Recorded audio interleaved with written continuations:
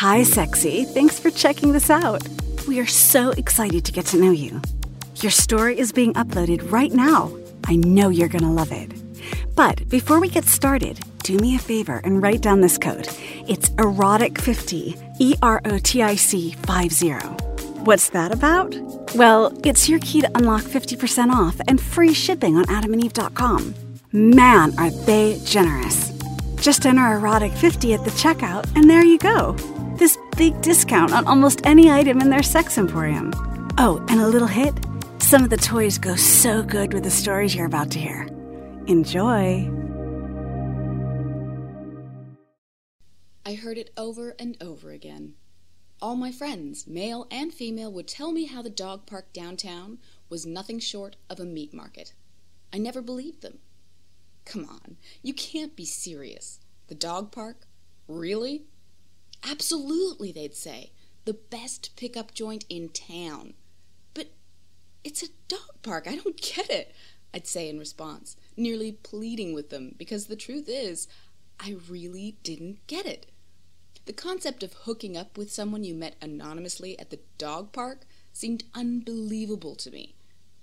Then spring came and the weather turned lovely, and the cherry blossom petals filled the breeze with sweetness, and the whole world seemed to be in love. Everyone but me. And that's when I thought about the dog park just a little bit more seriously.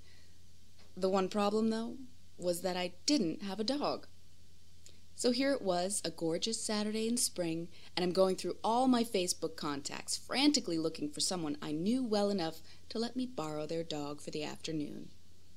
I scrolled and scrolled through my friends and finally stopped at Peter Selby's page.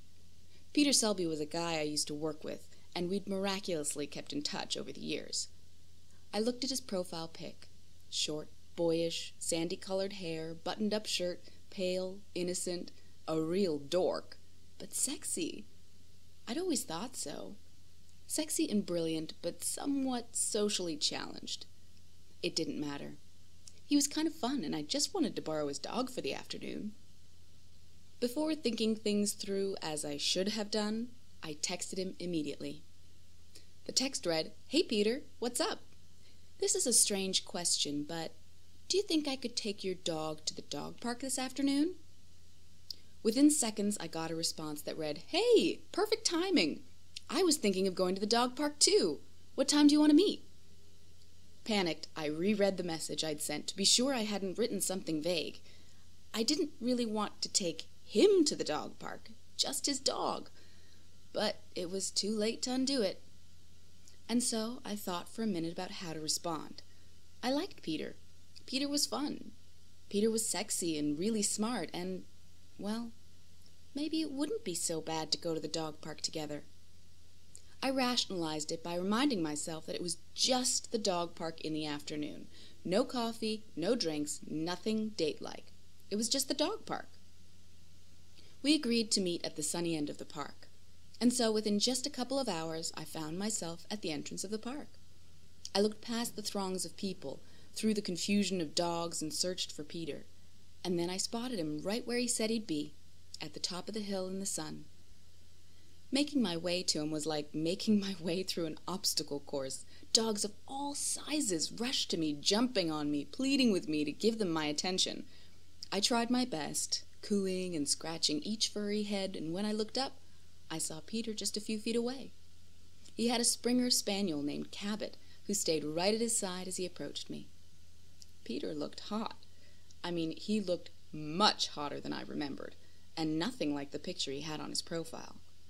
"God, Peter, it's good to see you. Has it really been as long as I think it's been?" He walked up to me and gave me a big hug, and I could feel his pectoral muscles pressing against my breasts. I puzzled over this. I didn't have any memory of him being toned or muscular. He must have bought a gym membership. "You look beautiful," he said. "Beautiful?" I answered. "You're sweet." "No, I mean it. You look terrific," he said as he adjusted his glasses. We made our way to the little bench on top of the hill, sat down, and surveyed the dog Chaos. His dog never left his side, and I thought about what it would have been like if I had brought him to the park by myself. I'd never meet anyone because Cabot would stay parked next to me the whole time. But it didn't matter now. Peter and I sat on the little bench so that our shoulders touched. Nothing about it was awkward or uncomfortable. In fact, it felt like we'd only seen each other a day or two earlier. This level of comfort wasn't what I'd expected. The whole dog park as pickup joint had me ready for some encounter with a stranger, not a guy I used to work with. And stranger still, we were sitting close together, like we'd been dating for a few months. We talked and laughed and watched the dogs, and soon the sun was beginning to set. "It's getting chilly," he said. "Do you want to come back to my place for some coffee?"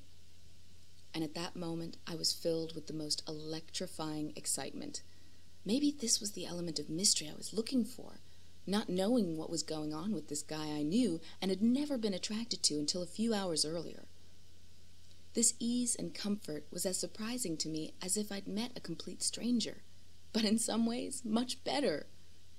We walked back to his place arm in arm like we'd been dating for months. Cabot walked quietly alongside of us as we laughed about the characters we used to work with, and the local music scene and slow food. When we got to his house, he opened the door and let me in.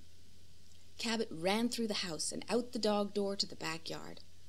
Then I turned to say something to Peter, when he suddenly pressed me firmly against the wall and kissed me so hard it took my breath away. Gasping, I kissed him back and ran my fingers over his head and through his sandy hair. He kicked the front door closed, and as it slammed, he pulled his shirt over his head, catching his glasses in the fabric and off of his face. Nothing mattered. He threw his shirt and his glasses to the floor and pressed his lips against my ear. "Peter, I had no idea," I whispered, but before I could finish my sentence, he had his mouth on mine and his hands under my shirt and was fumbling with my bra. I helped him by pulling it up over my breasts, letting my nipples pop out, hard as stones. He devoured me there in the foyer. He sucked my nipples and tickled my belly button with his tongue and lifted my skirt. And all I could think of was how crazy sexy he was from the moment I saw him earlier in the day. He pulled the crotch of my panties aside and licked at the soft skin at the very top of my thighs, right near the lips of my sex. "You're so wet, your panties are even wet," he mumbled as I played with his hair. "Let me fuck you." As soon as he said that, I felt my lower belly surge with butterflies, and he lifted me onto the hallway table. There, he tore open his pants and slammed his cock deep inside me. He held my shoulders to steady me with every thrust, and I wrapped my legs around his lower back and pulled him into me. In no time, we were coming together. He panted and throbbed and poured himself into me as I held on to him for balance.